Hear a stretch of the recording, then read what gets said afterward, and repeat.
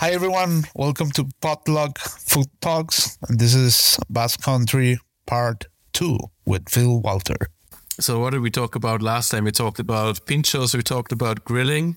What else do you think is important to mention? You mentioned percebes last episode, but I don't think we elaborated on what percebes actually are. Sure, go ahead. Well, percebes are, for me anyway, they were a very unique product to like that region, that I've never seen before. And they're a delicacy. They're goose barnacles. They're like, well, you can't really call them shellfish, can you? But they're seafood that grow as barnacles on rocks out in the ocean that then get boiled, and then you basically peel them and suck the meat out of them. Sort of similar to a clam. Kind of like a razor clam, actually, if you think about it. Yeah, flavor and texture-wise, yeah, I agree. But they look completely different. They look completely different. They look really freaky. If you've never seen a goose barnacle, they look kind of like an alien. I was going to say an alien. That's why.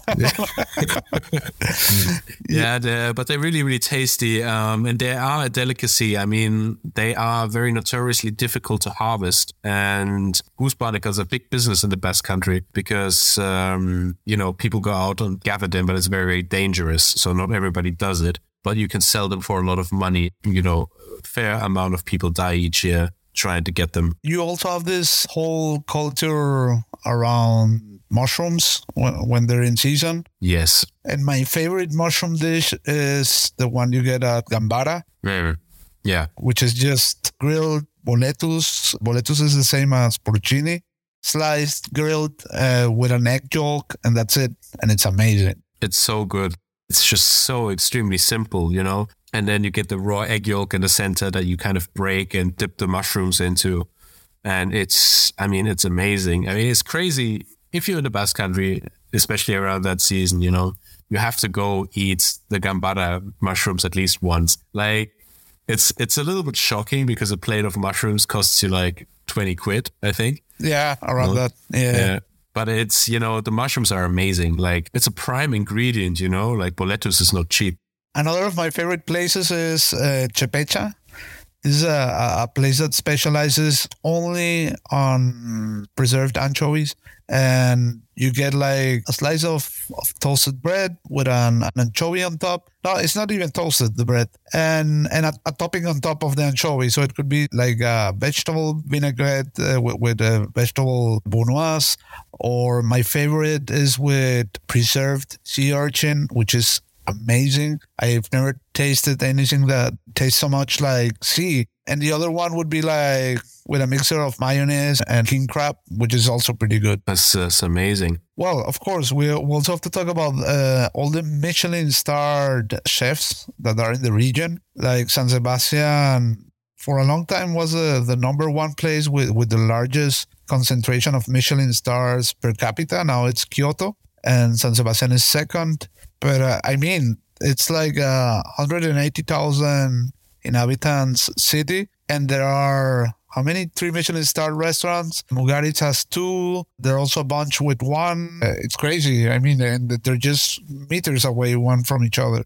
It's crazy, yeah, especially because, San Sebastian isn't like a huge city. It's a town, And again, it's just like this food-centric culture in the Basque Country. This like obsessiveness with cooking and with, high quality food and high quality ingredients. And this like technique forward drive is really unique, around the world. It also has been very influential. Like in the 60s, a culinary movement was developed in France called the Nouvelle Cuisine, where many things changed there. Tasting menus were introduced, ordering wine by the glass, having dishes designed with a specific portion, a specific amount of sauce, so that it could fix in a longer menu. The way of plating, of presenting dishes, like many things changed. And there were 2 of the most influential Basque chefs that went to France to get impregnated of all this set of knowledge. These were Subihana and Arsac.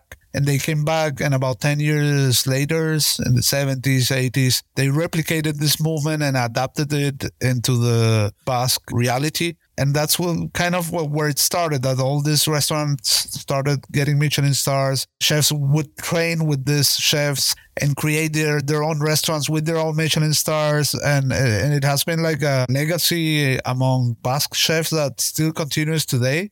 And you still see the influence of this in pinchos bars and in other culinary movements, such as the Spanish avant-garde and the new Nordic cuisine movement, were also influenced by the new Basque cuisine. Yeah, the amount of influence is crazy. Like if you look at Arzak, it's like a family restaurant in San Sebastian. And like he goes to France, gets his inspiration, comes back, and the worldwide influence that he's had is crazy, in so many ways, like now speaking about new Nordic cuisine, and like all the influence that had together with Ferran Adrià and the Catalan sort of like movement, it changed the culinary world worldwide, literally. Did you know that Ferran was cooking like classic until the mid-90s? And he was inspired by Arzak to start doing crazy creative dishes as the ones he does today. I always remember that video of Ferran and Arzak in a bar together talking about gambas. Have you seen that one? Yeah. I think Arzak is saying that squid is a blue fish. And Ferran says, you're crazy. What does that even mean? What does that even mean? Like a blue fish.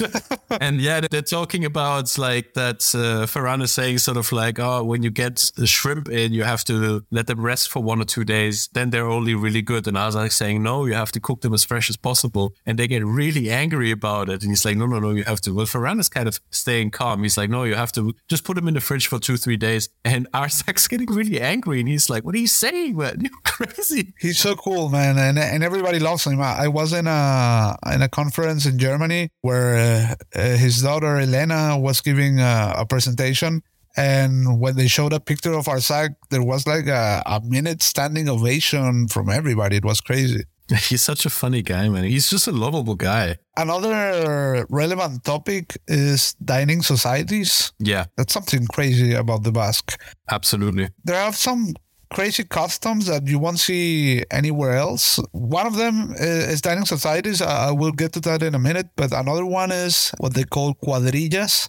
Cuadrillas is like your group of friends since your childhood. I mean, everybody has like a group of friends that you went to school together, and perhaps you grow up and you still have that group of friends. But here, it's like an institution. It's like an actual group with members, and people gets into it like we have a new member of our cuadrilla. And then they also have this dining societies, which are like clubs. Let's say like a sport club where you have like a tennis court and a swimming pool and so on. But this is like a culinary club with a well-equipped kitchen up to a restaurant level equipment, and then dining spaces, and families will go there and cook. And every family cooks something different. And they will cook something really special, not just whatever. Like something fancy, like a rice with lobster or perhaps a traditional dish or these kind of things. And then, of course, families will exchange one with each other and make each other taste. And if you're exposed to something like that since you're little, that's like the equivalent to a bar. So everybody has been into a bar or a restaurant, and here you also have dining societies. And I think that's also pretty interesting, and probably also one of the reasons why people are so knowledgeable about food around here. Yeah, absolutely. And it comes to show you how strong the cultural identity is for cooking, And yeah, these like secret gentlemen's clubs only, because it was like for like a long time until very recently, it was just the men that were allowed to cook, right? Yeah. Or like it was just men that went, I think, also. Yeah, and I think that there are still some like that today. I'm not sure. That's probably not legal anymore. Yeah. But I mean, every time I've been to a dining society, there were women both cooking and eating. So that's not a standard anymore. Yeah, and it's cooking, enjoying yourself, drinking, and often singing songs. It's just a nice way of spending an evening, meet up with your friends, cook delicious food. There's like a friendly competition going on, who cooks the tastiest stuff, who fucks up the pil. It's good fun. Yeah, because pil pil is not an easy sauce to cook if you don't know how to do it. It really isn't. I don't think I've ever cooked a traditional pil pil, to be honest with you. I mean, if you know the technique and how to move the pot and everything, sometimes you use like a strain to whisk the sauce. That's one of the tricks. Yeah. You never want to use like a turmix, otherwise you will get like a foamy white mayonnaise that has nothing to do with this kind of like liquid thick sauce that is usually what you want. Everything has a way of doing things, and if you don't do it the proper way, you will get a different effect and you will offend people. Like, no, that's not how you cook a chuleta. Like, overcooking a chuleta, it's like a crime around here. Like a medium rare steak? Yeah. It has to be raw. People get angry about that. They don't even ask you how you would like your chuleta here. If you want it rare or meat, no, you will get it as it is. And you should eat it as it is. It is also a crime to ask to send a chuleta back to get it a little bit more cooked. Honestly, I've never seen that. I've never seen anybody do that. I saw that once, man. And the waiter was like, "Are you sure?" And the guy like, "Yes." And he looked him with a face of, "Oh man, you have no fucking idea." Disgusting, yeah.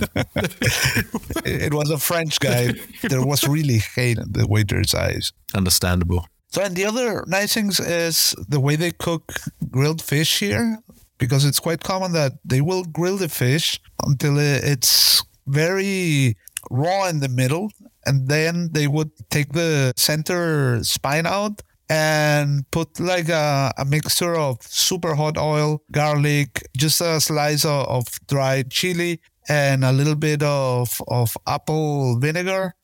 And they would throw this on top of the fish just to cook that last punch, and so that it comes really hot to the table. And that's how 99% of the fishes are cooked around here. And it's always perfect. And it's always delicious. It's super delicious, yeah. It's super, super delicious.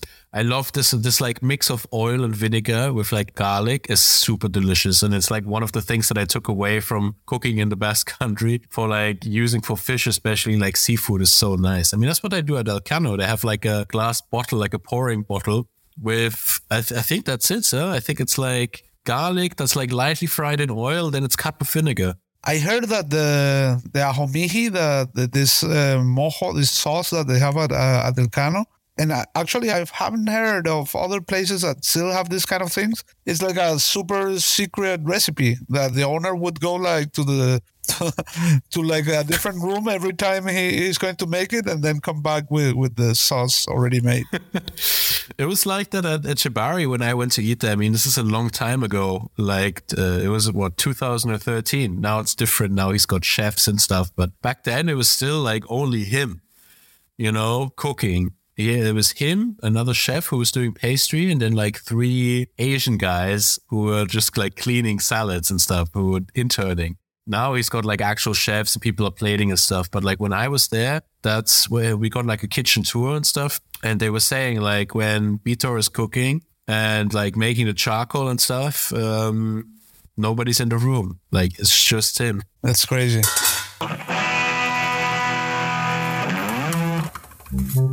Hello there. I just finished editing this episode. And since this is part 2 of Basque Cuisine and Gastronomy, I think it's worth mentioning that Eric is currently offering some really cool food tours in San Sebastian. Go to Eric's website, gastrogems.com, and book your private food tour. The link is in the episode description. You can expect a complete hassle-free eating frenzy. Eric will take you to the best bars in town and fill you up with each place's specialty. You just have to follow along and eat. Oh, and drink amazing Basque cider. Check out the different tour packages on his website, and you will see it's super affordable. Also, if you're enjoying the show, make sure to follow and subscribe. We're trying to make more and better episodes, and we can only do it with your support. If you have any questions that you want us to answer on the show, you can contact over Instagram or email. The info is in the description. Potluck Food Talks airs every Monday.